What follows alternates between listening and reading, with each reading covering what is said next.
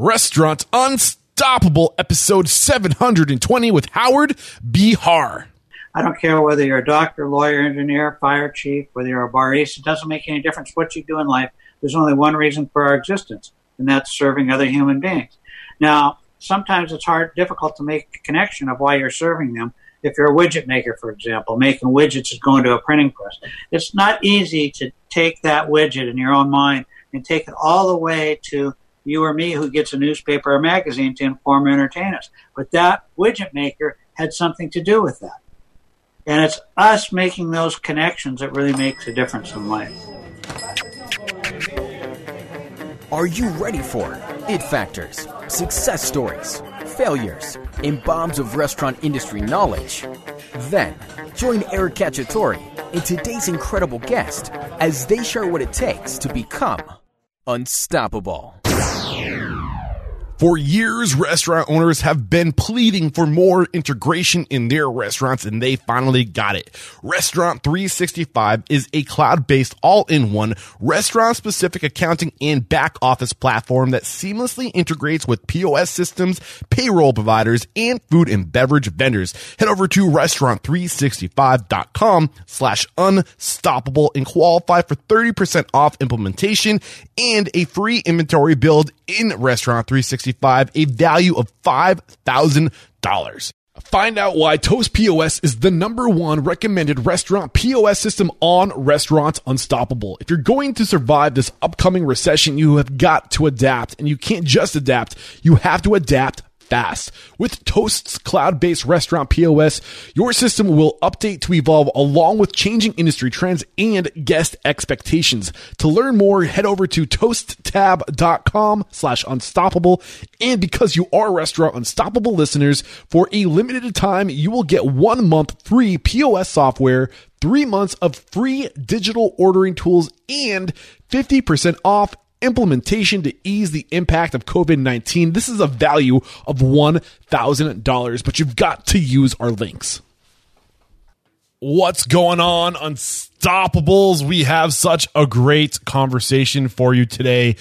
Former president of Starbucks, Howard B. Haar, is joining us today, and he gets into some great stuff. But I have to remind you, you just heard our ads, and one of those ads was Toast Tab, the by far most recommended POS on the show.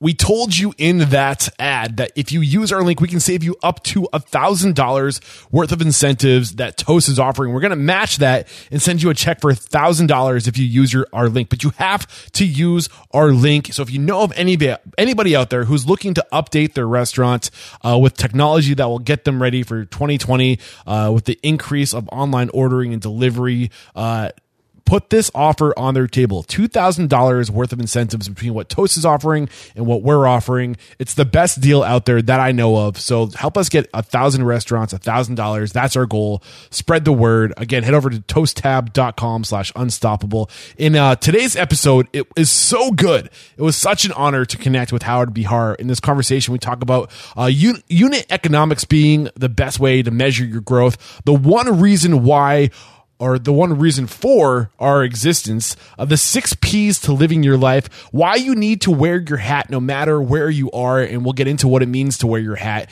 And we also dive into why it starts with knowing who you are. Really great intrinsic conversation. Lots of self-reflection will come out of today's chat. I promise you that. Really great stuff. So I hope you enjoy it. Here it is. All right. With excitement, allow me to introduce to you today's guest, Howard B. Haar. Howard, are you feeling unstoppable today? I am totally unstoppable today. Yes, that is what we like to hear. So for 21 years, Bahar led Starbucks' domestic business as president of North America, and he became the founding president of Starbucks International, opening the very first store outside of North America in Japan. During his tenure, he participated in the growth of the company from only 28 stores to over 15,000 stores, spanning 5 continents. That blows my mind. He served on the Starbucks board of directors for 2 years before retiring. Additionally, Howard is the author of It's Not About the Coffee, Leadership principles from a life at Starbucks. And he has a second book, The Magic Cup. I have not read that second book, admittedly, but I need to. You just put it on my radar. Thank you so much for doing that. And before we dive into your story, when we find out how you got to where you are, let's get that motivational, inspirational ball rolling with a success quote or mantra. What do you got for us, Howard? I got two for you this morning. There Beautiful. are no stressful situations, only stressful responses. Yes. And turn your fear into faith. All right. Let's go through that first one. There's no stressful situations, only stressful responses. Dissect that for us. Well, basically what it means is that whatever is going on in your life, no matter how stressful it seems, it's not the situation itself, it's the response to the situation. So if something bad happens to you, it's how you respond that determines the outcome. Yes. Not the situation itself. I love it. And we are, by nature, a reactive species. We react. It's what we do. It's what so many species do. But we do have that ability to tap the brakes. And I'm guilty of it. We all kind of lose our cool sometimes. But, you know, it's so powerful to know that you can choose your reaction. And that's a great way to get this thing started. So, man, you have an incredible story. I listened to your audiobook fully at least twice, went through, made notes throughout the book. It starts, I think it makes sense to start where the story starts for you as far as what I can tell. And it seems like it started in your parents' grocery store. Or is there something that I'm leaving off the table that we need to touch on before we get into that? No, that was certainly a huge part of it. My dad had this little mom and pop grocery store. He was an immigrant to the United States in the early 1900s and couldn't speak the language and saved his pennies, nickels, and dimes and opened up a grocery store that couldn't have been more than 1,500 square feet total. Beautiful. You know, and it was in the north end of Seattle. And, you know, I was there every day. You know, after I was born, I was the baby of the family and my mother was working in the store. And so I would be there every day. Either she was taking care of me there or after school I would do it. Yeah. So, how do you distill a childhood worth of lessons, a life worth of lessons from your parents into just a few minutes, right? So during this time, like what impact did this growing up in this grocery store have on you? Take one big lesson that you learned from that experience or two. I know it's going to be hard, but just get into that. Well, one lesson that I can remember, and I didn't realize its importance until much later in life, but one day I was in the grocery store. I was probably maybe 9 or 10 years old, and my dad was up at the counter. He was ringing up the groceries for a customer that was coming in, one of those human beings we call customers. And he said, "Howard, go get me a couple of baskets of strawberries." And so I did. I brought him up to the front counter. He took those strawberries and he put them in the basket or in the bag. And the customer left. And I was old enough to realize that he hadn't rung those berries up on the cash register. Now, this kind of cash register was one of those ones that had all the different buttons on that represented a different number and a hand crank. That was his cash register. So it's pretty obvious when somebody rings something up. You can't miss it, right? Yeah, it was obvious. It'd go bing, that. And so I said to him, "Dad, you forgot to ring those up." And he just looked at me and he said, "Son, not everything we do in life should we get paid for, or do we get paid for?" And these people happen to be, they're not just our customers, they're our friends as well. They're our neighbors. And I happen to know they love strawberries, and I also know that they're struggling today financially. And so strawberries are not inexpensive. So it was just my way of saying thank you for being our customer, and I'm glad you're a neighbor and our friend. And I never forgot that lesson, that not everything in life do you need to get paid for. And I think all too often in life we think we need to be rewarded for everything that we do. We need a pat on the back, or we need extra compensation, or whatever it happens to be. And the truly great things in life we don't get paid for, and nor should we. The pay that we get is how we feel about ourselves. So what is that truly great thing? What, in this moment, what was the truly great thing that you can't put a price on? Well, it was the helping, serving other people. I think we're all put on this earth to serve other people. I don't care whether you're a doctor, lawyer, engineer, fire chief, whether you're a barista. It doesn't make any difference what you do in life. There's only one reason for our existence, and that's serving other human beings. Yeah. Now, sometimes it's difficult to make a connection of why you're serving them. If you're a widget maker, for example, making widgets is going to a printing press. It's not easy to take that widget in your own mind and take it all the way to you or me who gets a newspaper or magazine to inform or entertain us. But that widget maker had something to do with that. Mm-hmm. And it's us making those connections that really makes a difference in life. I love that. And I love, and I think we'll get into this as the story unfolds and as you get into your time at Starbucks, but this idea of just the human element, right? And how to scale a business, we need systems, processes, and procedures, but we need to be able to implement these things without eliminating that ability to empathize and understand somebody's situation and to do what's best in that moment. And maybe we can get into finding that balance as the story unfolds, because I think that's something amazing that Starbucks has done and it still does to this day. So I would love to get into that. But any other key lessons from your family from this early time in your life? I know that you spend a lot of time growing at a furniture store and you really a lot of self-discovery. Does it make sense to get into that right now, or are we cutting things short? They're both similar. Yeah. Because, what prepared me to lead an organization like Starbucks was the understanding that everything has to do with that one store, right? It's always, what I always call it, it's unit level economics and unit level operations. And unless you're good in that one store, you're not going to be good across 15,000 stores. And so, and I learned so much, because, my dad would hire people. He'd run advertisements in the local newspaper. He'd buy produce. He would sell produce. He would buy meat, sell meat. He had to do all sorts of things. And I got in the furniture business because my brother and my brother-in-law both had furniture stores. And it was the same thing there. And so I got to see all the different pieces of what it was to run a retail business.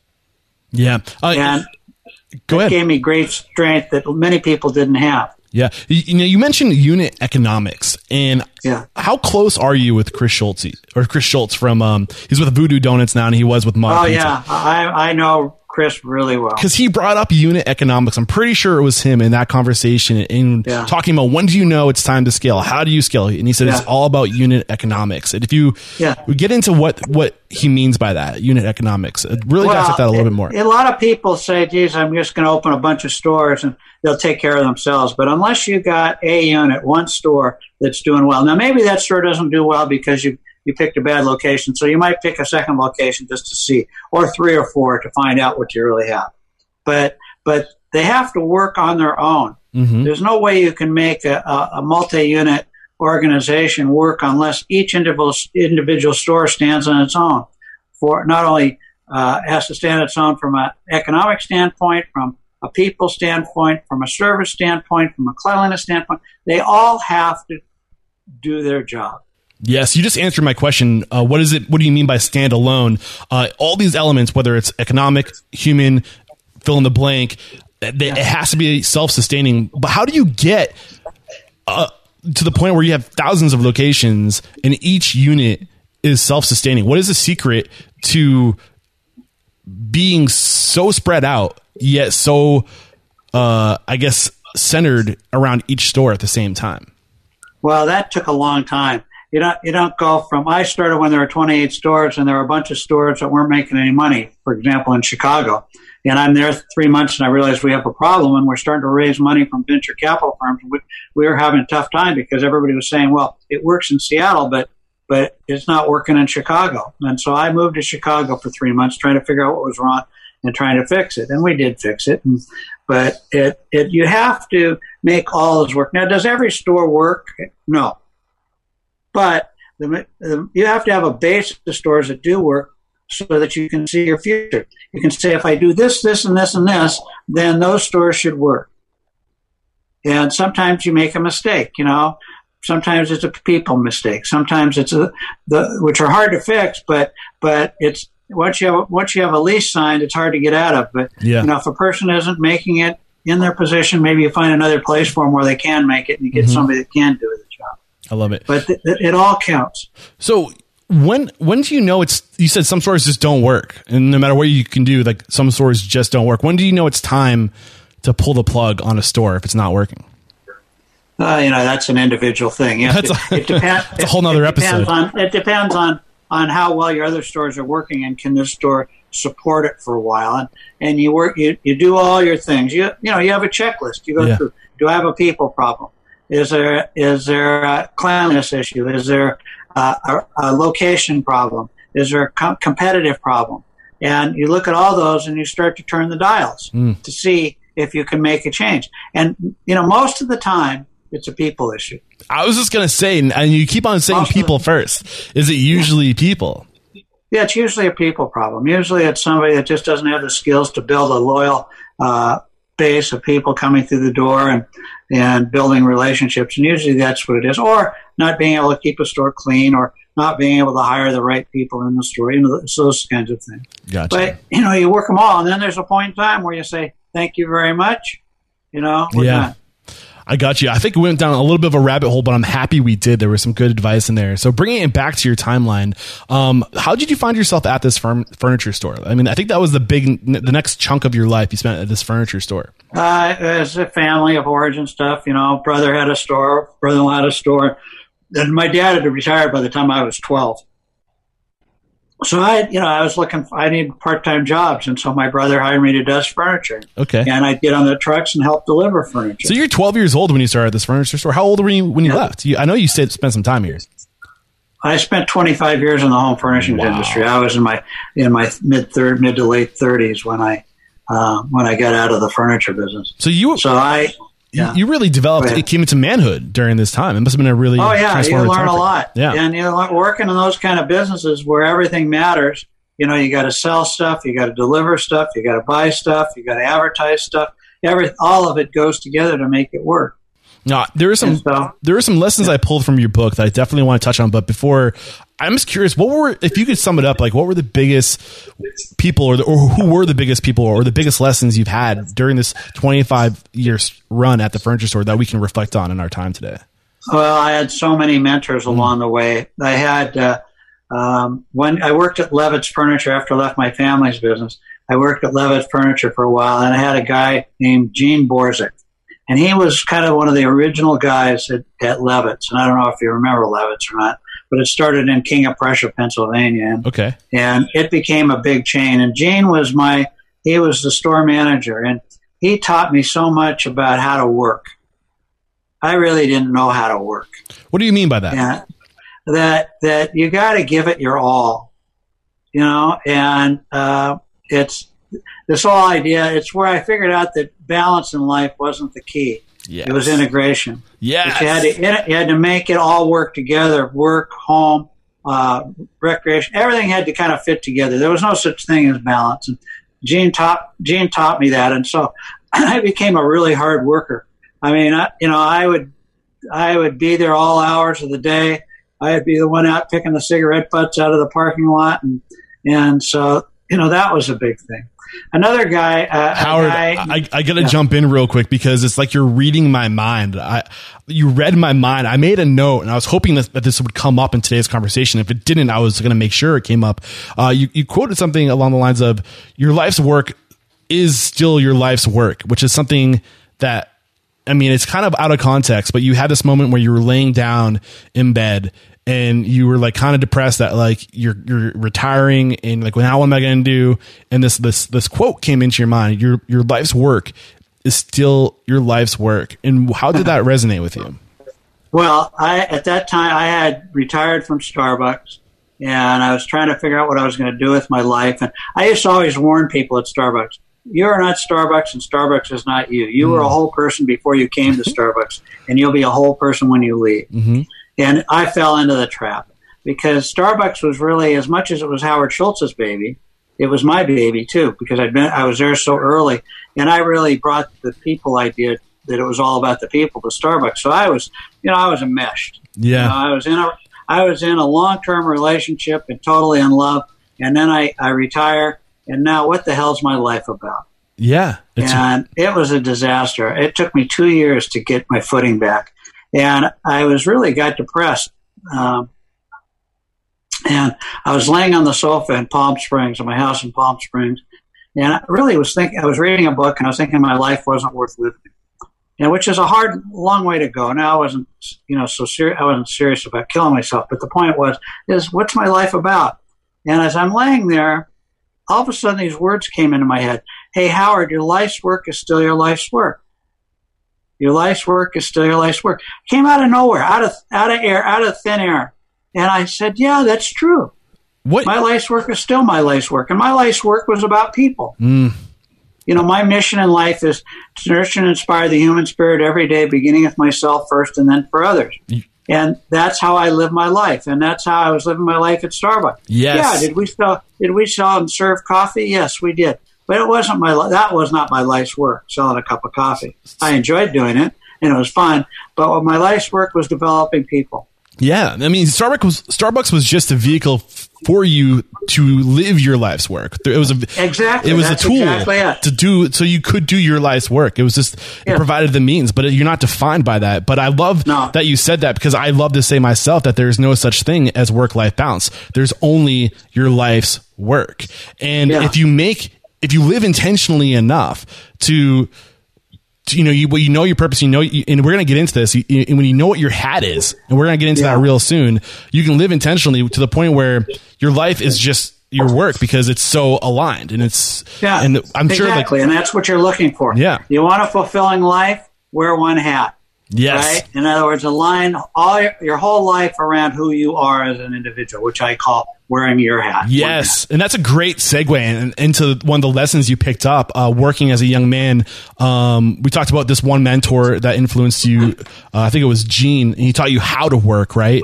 And then there was another lesson you learned about and I think basically when you say wearing, what do you mean by finding your hat? What does that mean? Finding your hat? Well, there was another mentor, a guy named Jim Jensen, who's still a good friend today.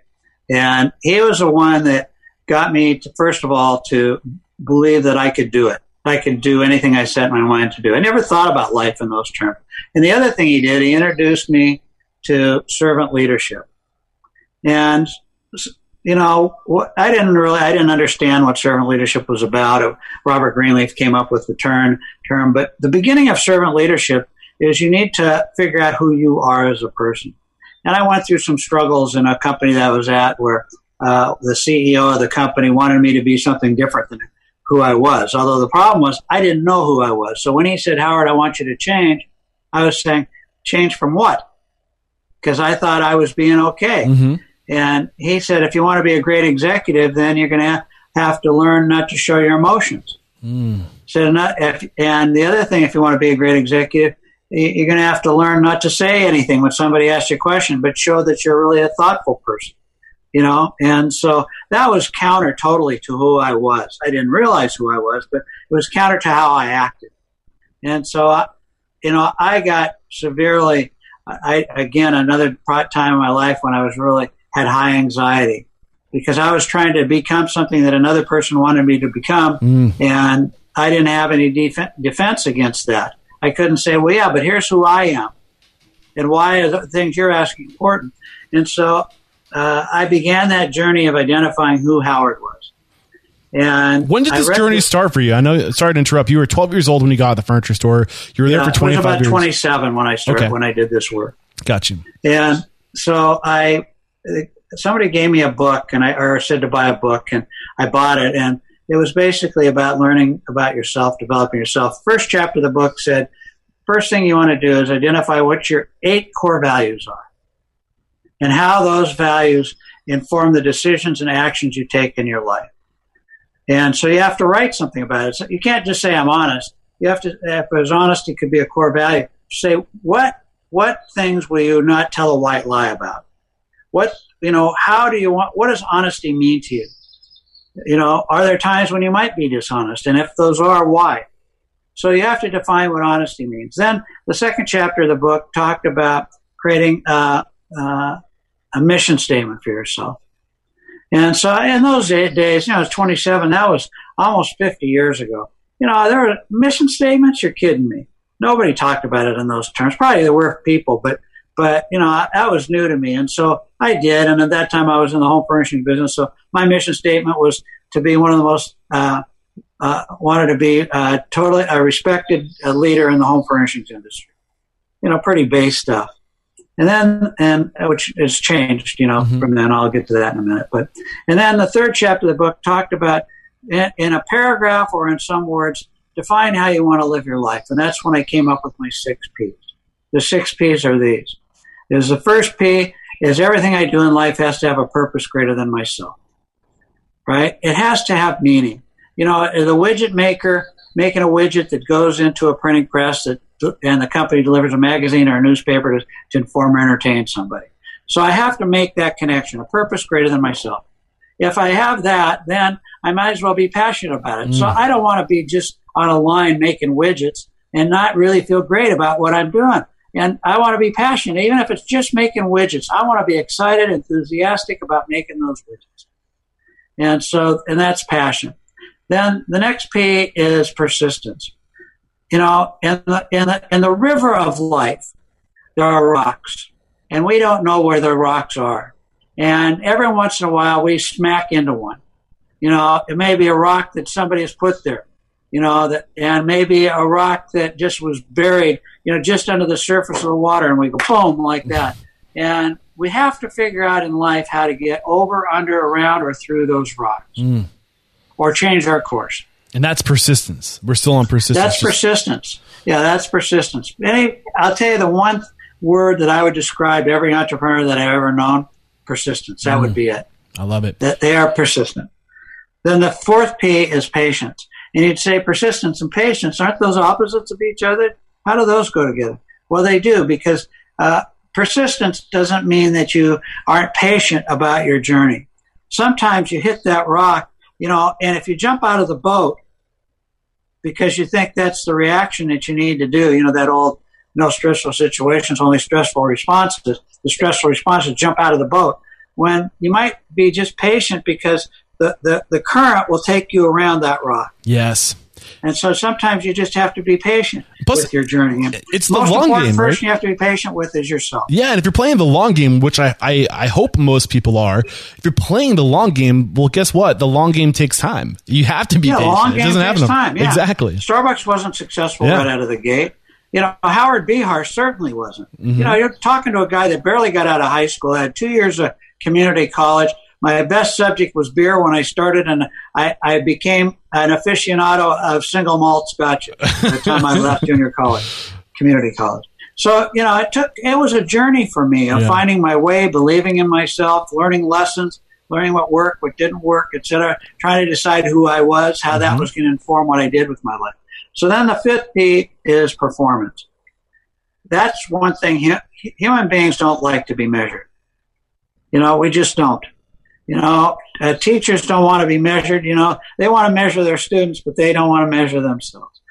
Sometimes business leaders don't want to be measured. People hate performance reviews, right? Mm-hmm. And I can understand why, because they're always somewhere in the future about talking about the past, when real performance review is in the moment. Yes. Yeah, right? Not somewhere out in the future. And you're not talking about the past, you're talking about now. And so, you know, performance matters. If your responsibility at home is to take out the garbage, then you damn well better be taking out the garbage. If you're married and you have a commit to a monogamous relationship, then that means you have a monogamous relationship. That's performance.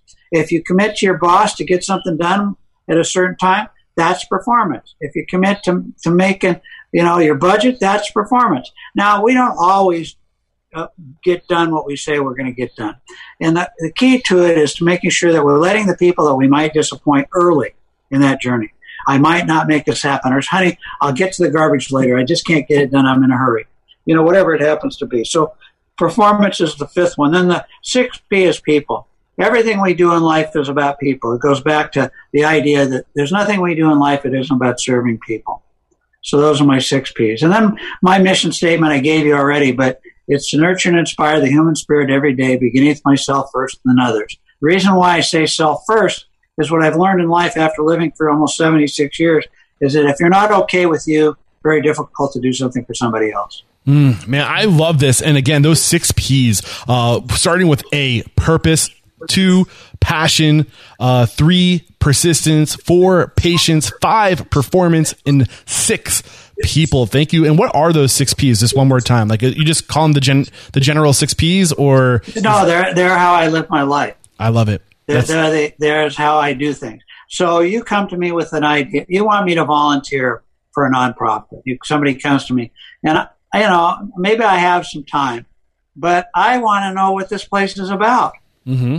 I want to talk to people before I agree to join. I want to talk to people that work there. I want to talk to people that are getting a benefit from this organization. And I want to see, do I connect? Because not everything that comes to you do you connect with. Yes.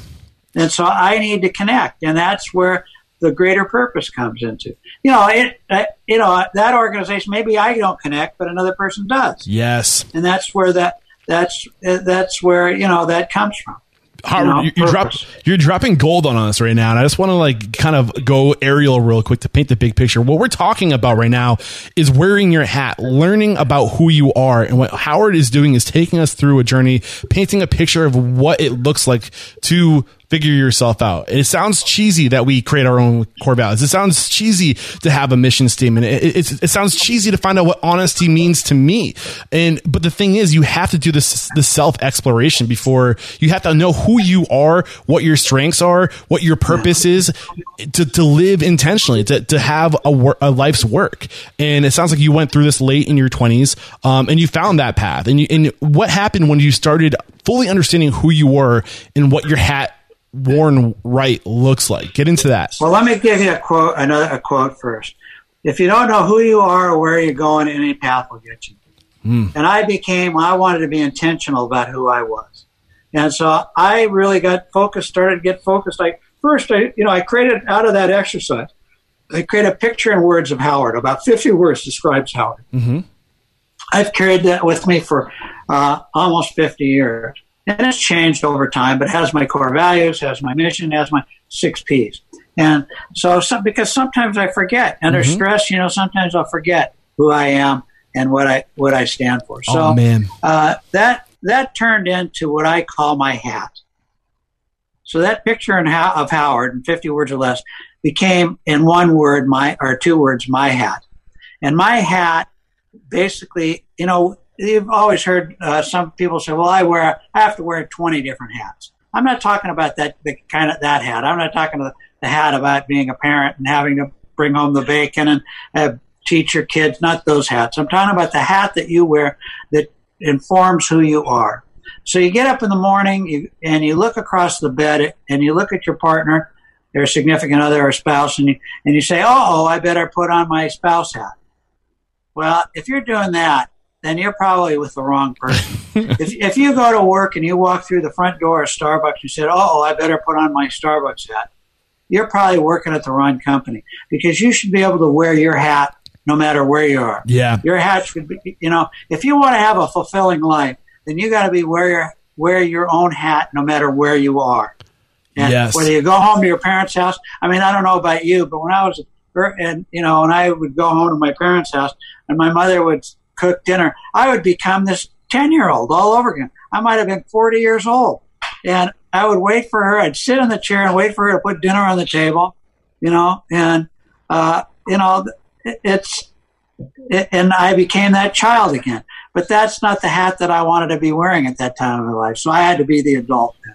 Yes, man, I'm loving this. And a couple of things that you mentioned that I just want to put a spotlight on real quick. Sometimes you forget who you are. And when you're making a decision about your life and your business, it's so important to write these things down, because when you need to self-correct, when you need to get back on that center line, it's there. You cemented it.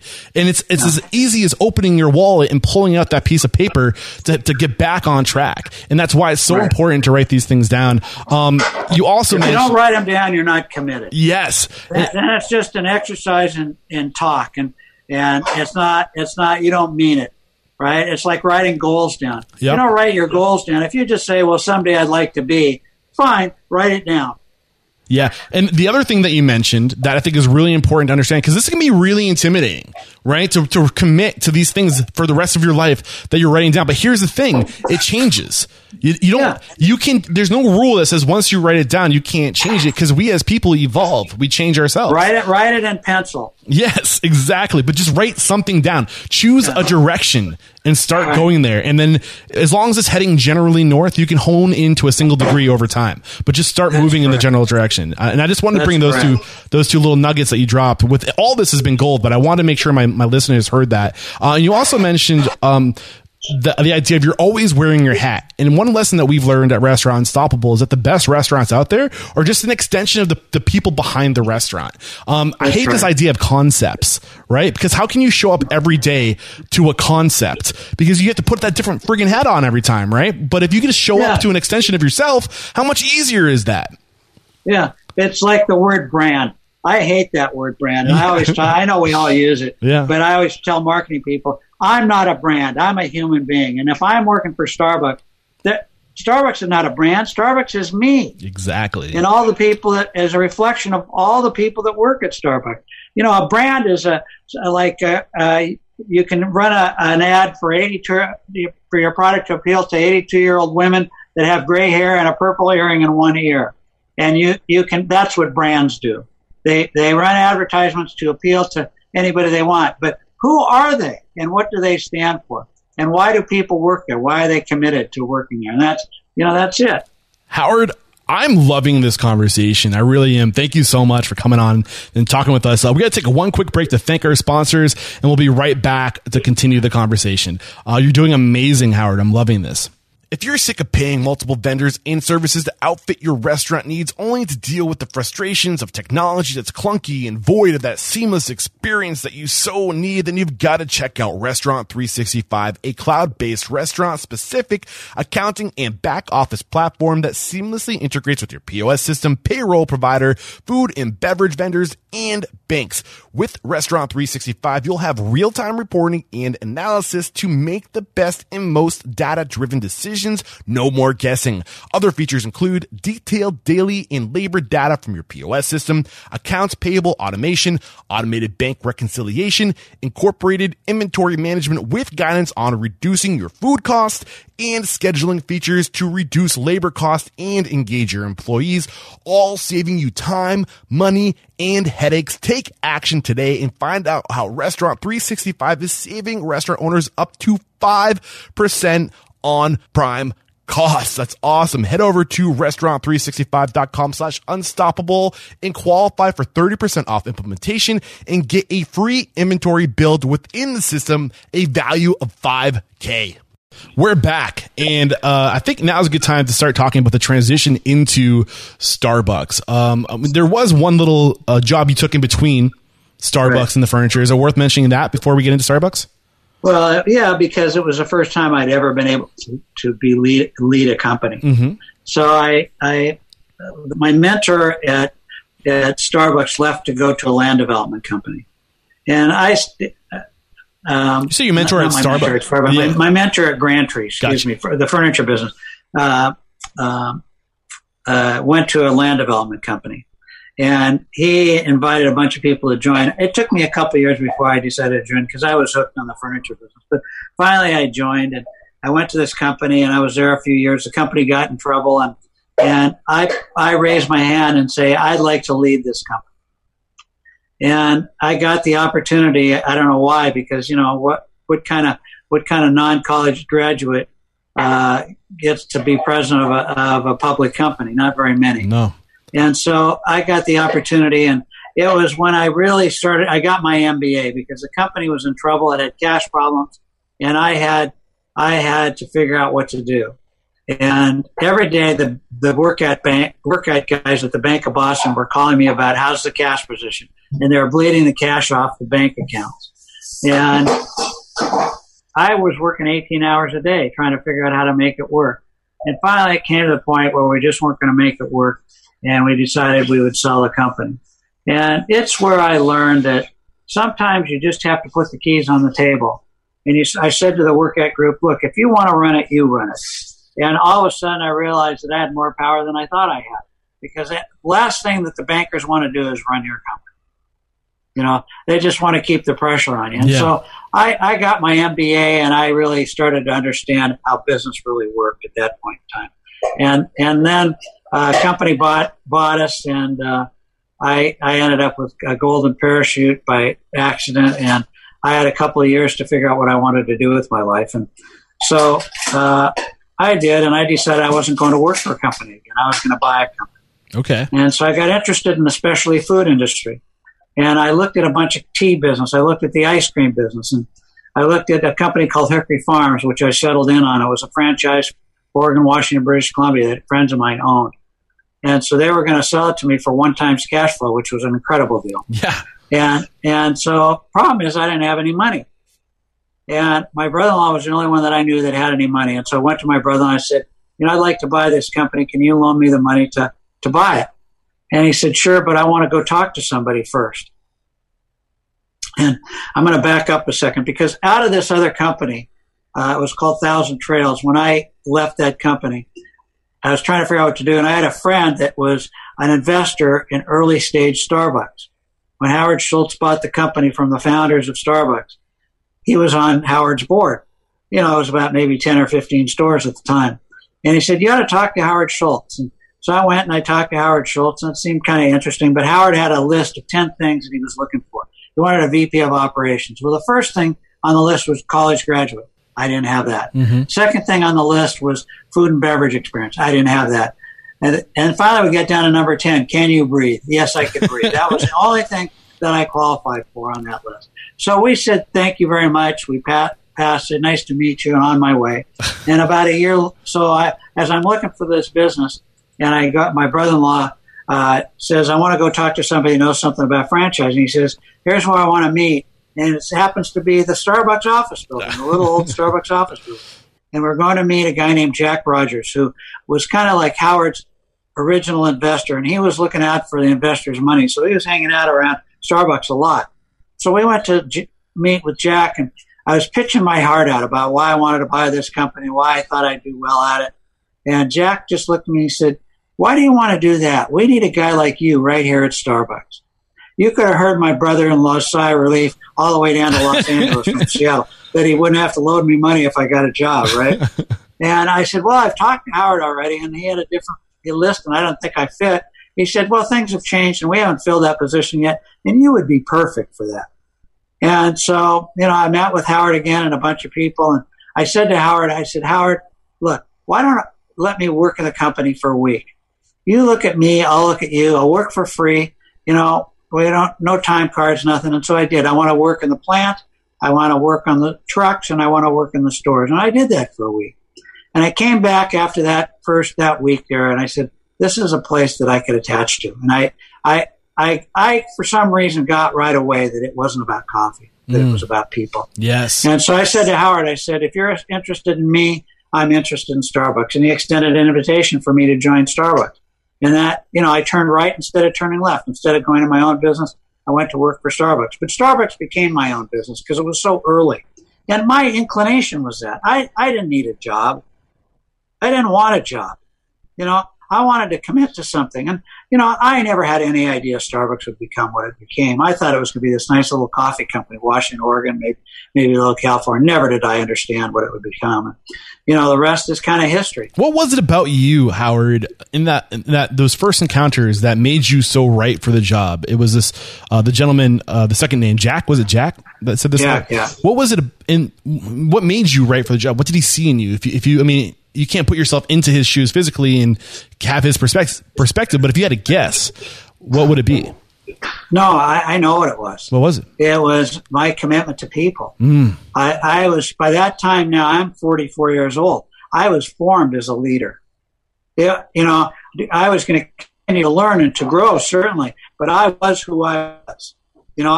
My hat was so set on my head. I was never going to go through what I had gone through before with that CEO wanting to change who I was. That just was not going to happen. And so I was formed, and Jack, I think, saw that.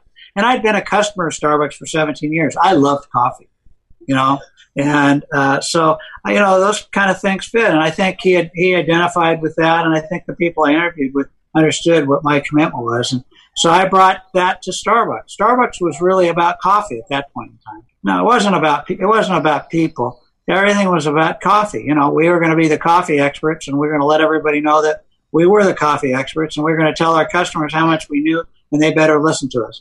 And I got in there and I said, that's not how we're going to act. We're going to give our customers what they want and what they need. And yes, we can inform them about coffee are the ones that want that, but the ones that don't, that just want a good cup of coffee hot or want a pound of coffee, we're going to do that. Yeah. So, I mean, he saw in you that you're about people, but you also said that after you spent about a week there, you slowly started to realize that Starbucks was also about people. Well, it could become about people. Yeah. That we weren't in the coffee business serving people. See, Starbucks at that point saw themselves as in the coffee business, and I said we're not in the coffee business serving people. We're in the people business serving coffee.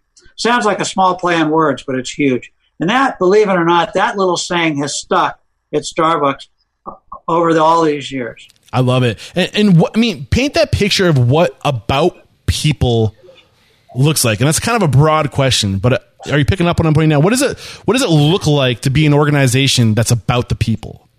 When it's about the people, that means every decision that you make, you think about its effect on the people that are working in the organization and the people you're serving, and the people you're buying from, and the people in the communities in which you live.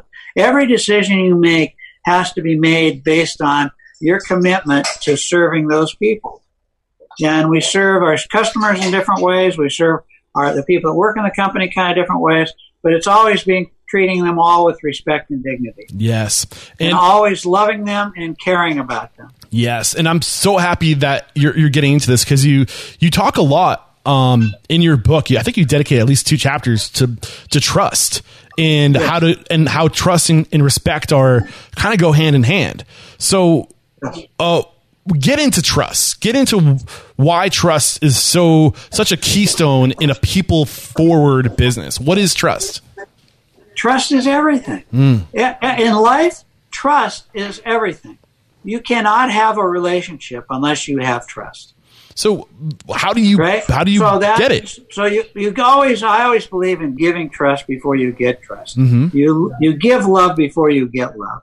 And so that means somebody that you make an acquaintance.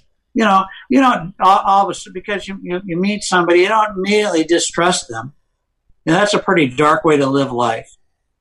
And, so you give trust. Hey, this is a nice person. I'd like to get to know more about this person. Now, maybe over time you find out that this person likes to shoplift. You go with him and you go to a drugstore and you see him put something in his pocket. Well, all of a sudden, do you trust that person anymore? No. All of a sudden you see how they act, and that's the same way at work. You build relationships at work, people you work with. So you always give trust. You always trust them first until they prove they're unworthy of trust. And people think that, well, people should trust you before you trust them. No, it's not that way. It's the other way. And so, but trust makes the world go round. Right? Do you have a significant other? Are you married or anything? Nah, who's got time for that? Okay, you have friends. I do have plenty of friends, yes. Yeah, do you trust them? I like to think I do. Okay, so you can't have a good relationship without trust. Yeah. If you're married, how can if your significant other is fooling around on the side, can you have trust in that person? Nope. Okay. And that you can't trust them. How can you have a relationship? No, it doesn't work. And that's the same way in business. If the people you're serving, those people human beings we call customers, don't trust you, how can you have a relationship with them? And so when you break trust, right? When you break trust with a customer, they may come back to you once or twice more, but they'll find another place to go. What's the most common way you break trust with a customer? Is how you treat them by not respecting them. You break trust when you don't treat them with respect and dignity when they come through that door, and not paying attention to them, not listening to them. Not only listening to them with your ears, but listening to them with your eyes. What does that look like, listening to it with your eyes? It's just paying attention to how they're focused. Where are their eyes? What's their face look like? Smile on their face, frown on their face. Tension in their face, non-tension, relaxed face. And being responsive to that. So one of the things you mentioned in your book, and you might have mentioned it, and if you did, I apologize for missing it, is that you build trust with good communication. And this is something that I was hoping we would spend a lot of time talking about today, working into that. So give us a lesson on good communication and how good communication builds trust. Well, communication is everything, right? Let's say that you're married and you've been together a long time. The only way to have a long-term relationship is if you have really good communication. If you listen to each other, if you talk with each other, if you save up all your stuff, oh, God damn it, he left those damn socks on the floor again. Oh, that damn toilet seat. If he leaves that and pees on that toilet rim one more time, I'm going to kill him. If he comes home late every night, he says he's going to be home by 6 o'clock, right? You're going to have, if you wait until all those things build up and then you go, boom, you asshole, why am I married to you? Right? That's not good communication, right? Yeah. Good communication is conversing all the time. Good things, bad things, whatever it happens to be. That's the same thing in the workplace. And so, in order to have trust, you have to have good communications. You have to be talking to each other with love in your heart, always thinking the positive about intentions of the other people as best as you can. And when you do that, then you build trust.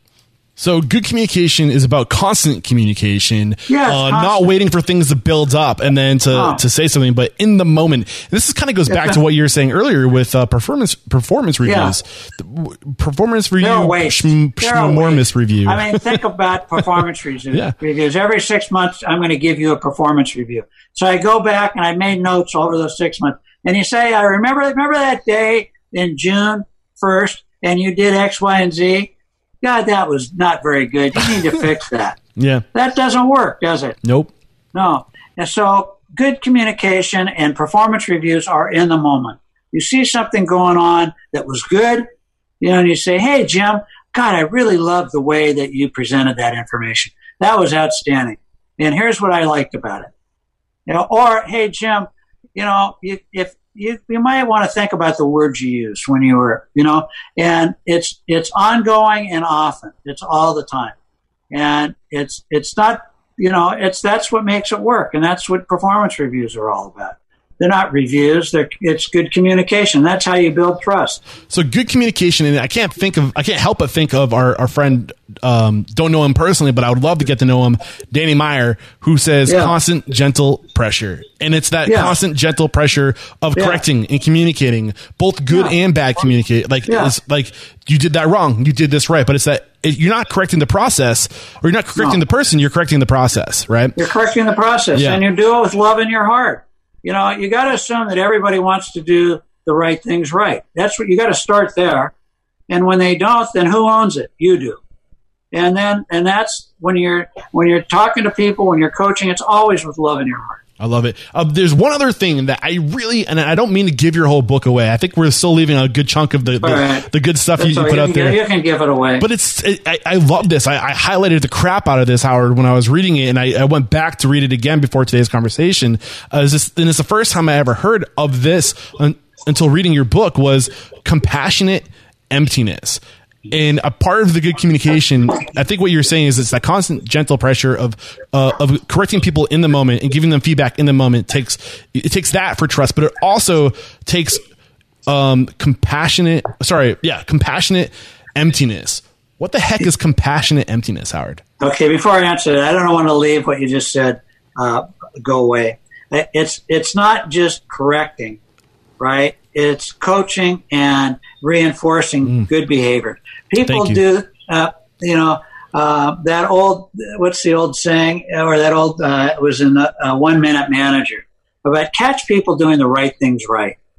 If you're always catching them doing the things wrong, that's the way you move people forward, is when you see them doing something right, not when you just see them doing something wrong, and you reward them and recognize them for doing the right things. So compassion and emptiness. When I was, it took me a long time to learn this. And I don't remember, I was probably in my late 40s, and I was reading this book. And I'm a quote guy. I had quotes on my office wall, hundreds of quotes. And that's the way I learned, no college degree. So quotes were important to me because they informed me and they reminded me about things. And I always was struggling with my wife. She is a very smart woman. She is an oncology social worker. And, men have a bad habit. We always want to solve problems. Mm-hmm. Well, women don't always want you to solve their problem. They want you to listen, not solve your problem. And that's the same at work. People don't want you to solve their problem. They want you to listen to them, maybe offer some coaching, but you have to ask permission for coaching first, right? And so compassion emptiness means this: being compassionate about the person, right? Listening to them, hearing what they're not saying, asking them questions, but empty of opinions, empty of solutions. That's hard. It's hard to do. It's real hard to do. And I'm not a perfect person to be talking about it, but I try to do it. I think just being mindful that it's a possibility is a start. Yes. You know? Yeah. And it's something that I have to deal with every day with these interviews is like I have points that I want to make, but I got to learn to shut that inner voice down and just listen. Yes. And, but what is the significance of that? Why is it so... What's happening in compassionate emptiness? This idea of shutting down what's going, the inner dialogue just to be receiving, taking it in. Like, why is that so powerful? Do we know the science behind it?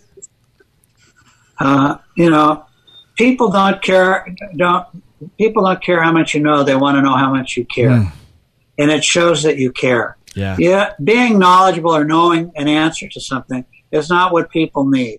So if you're trying to grow somebody in your organization, then trying to give them all the answers and the solutions doesn't help them grow, does it?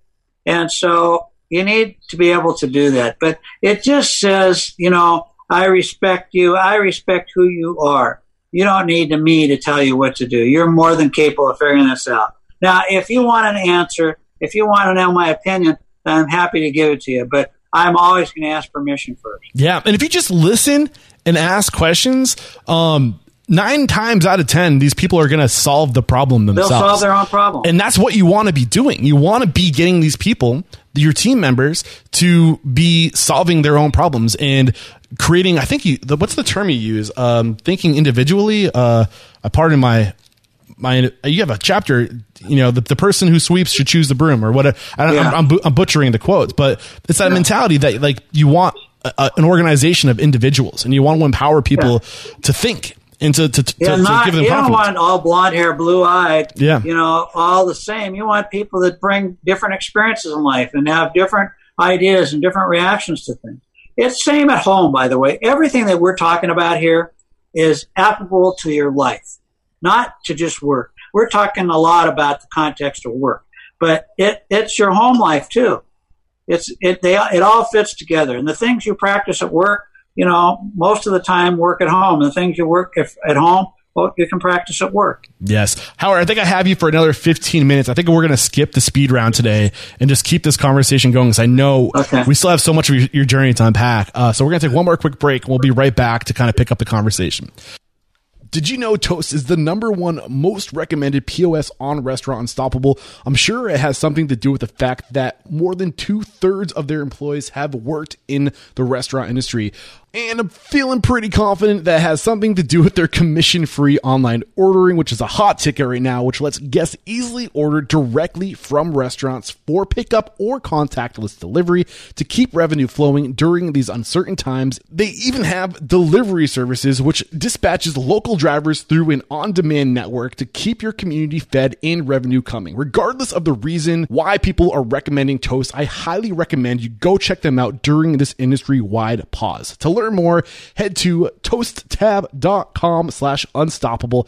And because you are Restaurant Unstoppable listeners, for a limited time, get 1 month of free POS software, 3 months of free digital ordering tools, and 50% off implementation to ease the impact of COVID-19. This is a value of $1,000. One more time, that's toasttab.com/unstoppable. You have to use that link to save $1,000. So Howard, we're back. We've covered a lot of the things that I wanted to talk about in today's conversation came to the surface organically. And I'm super, super grateful for that. We still have like 20 years of time at Starbucks. And obviously we can't cover every moment, every year of that experience, but reflecting back at your time at Starbucks, give me like a couple like instances where either you or Starbucks grew significantly, and let's try to dissect that and try to take let's try to replicate this in our own lives and our businesses. So moving along that timeline, you're with Starbucks, you realize that they're a people organization, you help them scale to 15,000 locations. What were the evolutionary points for Starbucks that you can pinpoint, or just one or two key ones? Well, I think the first evolution was when we figured out that that this was much bigger than we thought. And how that took place was we started to open stores closer and closer together. And finally, I was up in Vancouver, British Columbia, and there's a corner called Robson and Thurlow. And it's the corner of Main and Main. Okay. And there was a Starbucks store on one of the corners. And it was a little tiny store at about 900 feet. And it was doing $1 million a year. Wow. Big volume for 900 square feet. And it had a demolition clause in the lease. It was an old building. And I was sure that the landlord was going to one day boot us out and rebuild that building because it only made sense. It was a single-story little store. And so I said to our real estate person when we were up there, see if you can get a piece of real estate kitty corner across the street. And it happened to be a heritage building. So I thought it would take us a year if we were ever going to get it. And 6 months later, her name was Tracy Halgrimson, and she came back and she said, Howard, I've got that store. And I said, oh, shit, now what am I going to do? And because, we had that store, and I said, well, let's take it because we don't know. And if it, we'll try it, and we can always sublease a store across the street. I didn't know what was going to happen. The day we opened that second store, our volume on that corner doubled. Wow. We had 2 stores doing $1 million a year. Wow. One store we called the Bikers, and one store we called the Suits. Okay. And that's how different the customer base was. And that's when I really knew this thing was bigger than any of us thought. So we started opening stores closer and closer together, and it worked. We'd have stores less than a block apart, and it would work. We'd have stores in a grocery store. Then we'd have a store in that shopping center, and we might have another store across the shopping center. Matter of fact, in Seattle, we have one that has, in a shopping mall area, we have 4 stores. And so, that's the first thing. That was a huge transition, and that's when we realized this was bigger than we thought. So you realized it was bigger than what you thought when you could open stores within a certain proximity from each other. Yeah. What does it take to get to that point? What's the tipping point where you're able to do that? Because I think at a certain point, if you're still like a smaller mom and pop with say 5 or 10 locations, that fear of cannibalizing your business is true. But what was different? Yeah, well, at 5 or 10, we weren't cannibalizing. Yeah. It was not till we hit about when we really realized what it was when we got close to 200 stores. Okay, so up until that point, we were pretty spread out. So what was the tipping point that allowed you to do that? That I think that's not something that everybody can achieve, or is it? Am I missing something? No, it's not. It's a unique business. Coffee is a unique product. If you drink coffee, you drink coffee, right? And the demand for quality coffee was everywhere. Remember, every restaurant served a cup of coffee. There might be 10 restaurants in one street, or in McDonald's and Burger, whoever there was. And they were all serving coffee. So there was lots of coffee sales. And so the demand was bigger than what we thought it was. There were more people that wanted to come into our stores than we thought. And so it was just experimentation. Mm-hmm.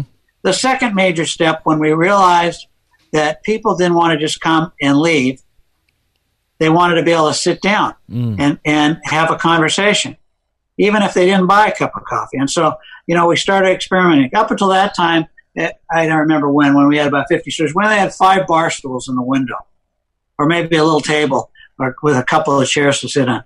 And all of a sudden, we realized people wanted to come. We had a huge internal battle inside the company. Well, how can we afford to do that? We can't just get bigger stores, right? That'll change the unit level economics. Back to the unit level economics again. So we started building some bigger stores to see what would happen, adding more chairs. Lo and behold, what happened? Our business increased because people like you wanted to have a meeting there. Mm-hmm. We even built some stores with meeting rooms. And so, that changed the business. Then as we started to expand geographically, it didn't always work right away. We were used to opening stores and having cash flow immediately. And we started to open in Denver. We opened in San Diego. Those took about a year. But we had to stay with it. Remember? Persistence and patience. So we had to stay with those stores. Finally, those markets caught on. We realized then it began so we could open in a new market immediately. It took off because people knew us by that time. Even though we didn't have a store in their area, they knew who we were. And so there were steps. The biggest issue that we always had is that we never had enough good people.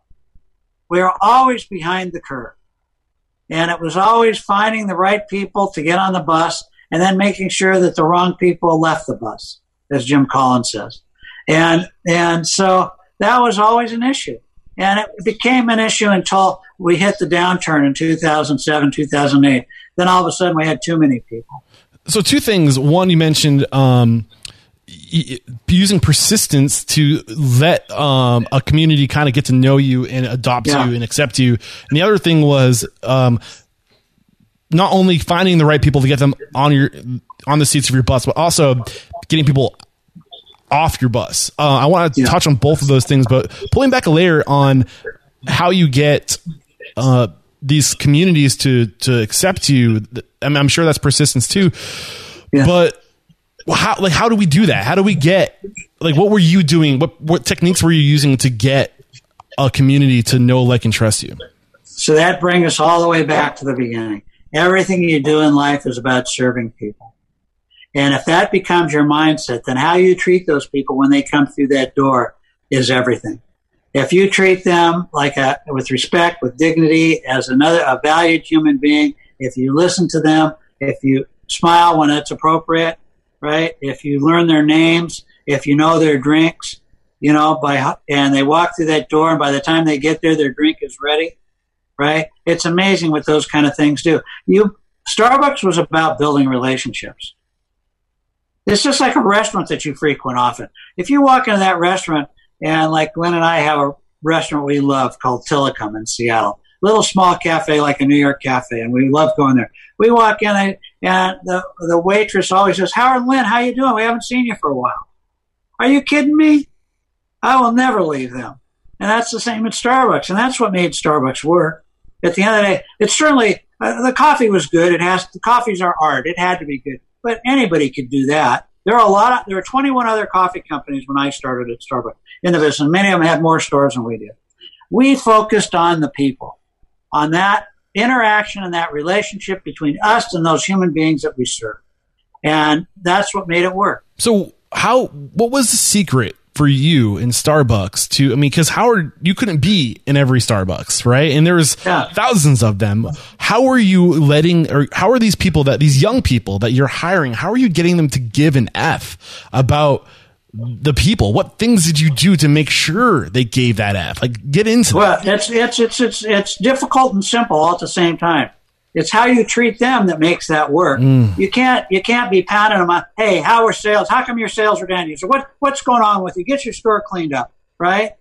All those things. I remember I retired once, and I came back from retirement. And I walked into a store, and on the back wall in the back room was a sign: "Be nice, be fast, be clean." And I looked at that sign. I just ripped it off the wall, and I said, "How about we put up a sign, be human?" Those fast food slogans, be nice, be fast, be clean. I want you to be human. That's what I want you to be. You'll be whatever those other things are, but we got to have clean stores, but that's not what I want you to focus on. And so we focused on being human. Yeah. And caring about people and how we treated them. And then, the tools that they had, and then they figured it out. I remember a guy said, there was a guy that was a district manager said, "We're kind of like Cheers, aren't we?" I said, "Yes, we are, exactly like Cheers." I love it. And that's who we are. And, and that's how it worked. And it still works today. And whenever we screw up, it's because we didn't get that right. Not because we made a bad cup of coffee, but when we've screwed up, it's because how we've treated somebody, when we've treated somebody poorly. You also mentioned how to get people off the bus. And I think that's something that's really important because sometimes we get desperate. We just need to hire people and we make mistakes, and we're not always perfect. We make mistakes. We hire the wrong people. What things do you do to make it easy to off-board people? And I think that's one thing go ahead. It's communication, constant communication. It goes back to that. You're not waiting for performance reviews when somebody comes in. They're defensive anyway, aren't they? And you say, something, Joe, you don't fit. Sorry, goodbye. That doesn't work. But if Joe has had constant communication about things that were working, and let's say the things that are not working just seem to be mounting up, then you're talking to Joe all the time. "Joe, this is an issue. Well, how can I help you get through this? Joe, we talked about this. This is just really, are you really fit here?" And Joe, usually what happens is Joe draws the 4 club and comes in one day and says, I'm just not happy here. And Joe leaves, and sometimes Joe doesn't get it, and you have to say, Joe, you really need to find something else to do with your life. The important thing is love them, and love them as much going out of the company as you love them coming into the company. Yeah, and I feel like it's just like this idea of like you say, that constant communication and opening the channels of communication to check in with them and give them these opportunities to talk to you, but also to do it from a place of compassion and not a place of like, what are you doing to me in my business, man? You're screwing up. Like, hey, like, are you okay? What am I doing wrong? Like, is there something like talk to me? And then if you do it from a place of like, I'm mad at you, then you're just going to get the same thing in return. You're going to get the pushback. Exactly. And they're going to be mad at you, and all of a sudden you're going to be missing $10 a day out of your cash flow. Exactly. I love it. Great stuff. So I want to give you an opportunity. I mean, this whole time I've been asking you questions, pulling back the layers in your journey. Is there anything? I mean, you're still living your life's work, right? Yes, which is, I do. And again, that is to, I think I wrote it down, but it's to nurture and inspire people every day. I think there's a little bit more to your life's your mission statement. But what's one thing that you want to communicate? One thing that is near and dear to your heart, that is a message you want to communicate to the thousands of restaurant operators that are listening to this. Now's the time to get that out, to communicate that now. Well, it all goes back to who you are as an individual. So the restaurant operator, the owner, who are you? What do you stand for? And how are you going to lead your organization? But the first step is figuring out who you are. But, let's say that your values are you trust, you want to trust people, you want honesty, caring about people, whatever it happens to be. You have core values and you define those. Then you have to be able to live those inside your restaurant. If your values are making lots of money, having everybody do what you want them to do all the time, you better reevaluate whether you really ought to be in the restaurant business. You might want to be, something else in your life. And so I think making sure that who you are aligns with where you are and what you're doing. So that to me is really important. And, I don't care whether you're running a Subway or you're running a Dairy Queen or you're running the mom and pop restaurant on the corner. It's all about the relationships you build with the people that are working in your store and the people that you're serving. And if you show and act like you care about each of them, then they will show and care and act about you. Yes, I love this. It's about that simple. I love it. This has been a great conversation. Thank you so much for coming on the show to share your knowledge with us. And I'm going to have to get that second book, and maybe I can get you back on the show in a year or two. Who knows? All right, Eric. Thank you very much for the opportunity. It's been great. So before I let you go, it's a tradition here at Restaurant Unstoppable. One thing I love to do is to ask my guest, who is one or two people you really admire and respect and believe would make a great guest mentor like you've made for us today. That's how I found you. Chris Schultz called you out. Who's one or two people that you just love and respect and think have knowledge and great lessons to share on this platform? A guy named Jim Donald, who was at Starbucks, took my place when I retired. And he's kind of not totally retired. He was the CEO of Albertsons, worked at Walmart, and when they got in the grocery business. And a guy named Jim Allen, and Jim Allen was also at Starbucks. He became the CEO of Tom's Shoes. Okay, I was gonna say I was thinking of Jim Selden, but two Jims. Jim, I'm coming after you. I'd love to get you on the show, and you shared your mission on the show today. I just want to end today with sharing the Restaurant Unstoppable mission. Actually, before I do that, how can we connect if we want to maybe have you come talk? I know you're speaking around the country right now. I don't know if there's any other reason we might want to connect with you, but what's the best way to connect with you and the services you provide? Either through my assistant, Kathy Lewis, klewis at howardbehar.com, or write to me, hb@howardbehar.com, or my cell phone, 206-972-7776. And I will talk to anybody at any time. It may take me a while to get back because I'm a lot slower than I used to be, but I always respond. That's incredible. Thank you for being so generous with that. And the mission statement, the way I want to leave you, my mission statement is to inspire, empower, and transform the industry. And when I say transform the industry, it's making an example of people like you, and we'll transform the industry if we make knowledge accessible. And we can raise the bar on the industry by sharing values, by sharing knowledge, by sharing the ways to do things, and making this information collectively accessible. And I just can't say thank you enough for being one of the greats to take time for me and Restaurant Unstoppable and to let me make an example of you. It's how we're going to transform the industry. And just thank you so much, Howard. Thanks for the opportunity. I appreciate it. It was my pleasure. And there is no questioning. You are unstoppable. Thanks. Cheers. There we go. Another episode wrapped up here at Restaurant Unstoppable. Howard Behar, man, you crushed it, dude. Such great stuff came from today's conversation. I don't even know where to start, but I love this mentality of unit economics and using unit economics to determine when you scale. And that's something that Howard Behar taught Chris Schultz, and Chris Schultz shared on the show numerous times. And just don't put your energy out, put your energy into your business, and make sure all aspects of your business are tight before you decide to scale that. Like, you don't want to scale mediocrity. You want to scale greatness.